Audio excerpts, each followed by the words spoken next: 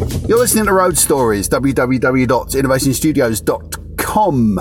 Road Stories are your daily bite-sized chunk of information and stories that I've collected or been told to me over the years. Now, here's a real lovely story of mine, and it concerns a gentleman I'll be interviewing for the new series, which is called The First Step.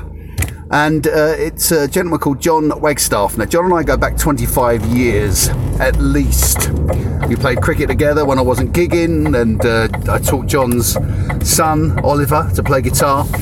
And John is a lifelong fan of Dr. Feelgood, loves Dr. Feelgood. So when we first started working together, we sat down and he had his bass. And he said to me, can you teach me a few Dr. Feelgood songs? And I said, yeah. So we started working through a few of them. And then he popped into what was then Honky Tonk Music in Southend. It's not there anymore. But he popped in and just said, do you have any tab books for bass on Dr. Feelgood? Because I'm looking to learn some.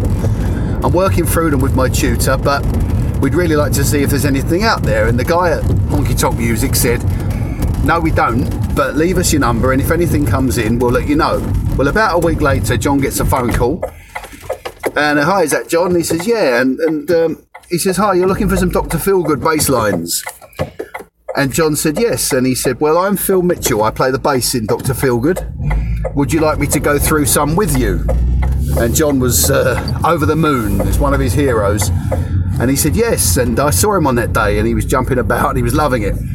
And he said that all that happened, he popped to see him. He said, what do you pay your tutor? So he said, I pay him this. And Phil said, well, give me the same and, bring a coffee in. And we all went through. So John got to go through the bass lines for Dr. Feelgood stuff with Phil, who was the bass player for Dr. Feelgood. And the lesson there, people, is that sometimes if you keep your heroes close, you've got more chance of meeting them. All right? But thanks to John for reminding me of that story. And for allowing me to use it. You can listen to his interview, I'm sure, very, very soon. That'll be released. I'll let you know on that. But don't forget the final curtain call on Fridays, legendary grassroots music remembered.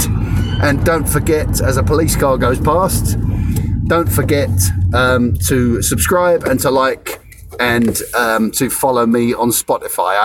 I have 13 new followers this week, which is pretty good. If I can get 13 every week, I'll have quite a few by, I don't know, I can't do the maths, you do the maths.